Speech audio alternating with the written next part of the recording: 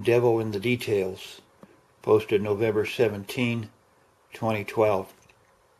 A security guard at an auto production plant took pride in screening hundreds of employees at the end of their shift looking for stolen property.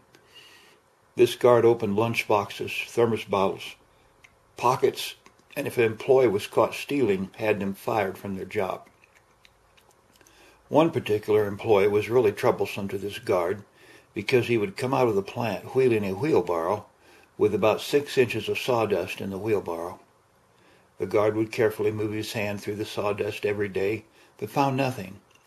One day, in frustration, the guard asked this man what he was stealing from the plant. The guard went so far as to tell him, "If you tell me, we will not press charges against you and you can keep your job." The thief said, "I'm stealing wheelbarrows." Thank you. James and Hamsa Sasi, GodWhoIsGod.com.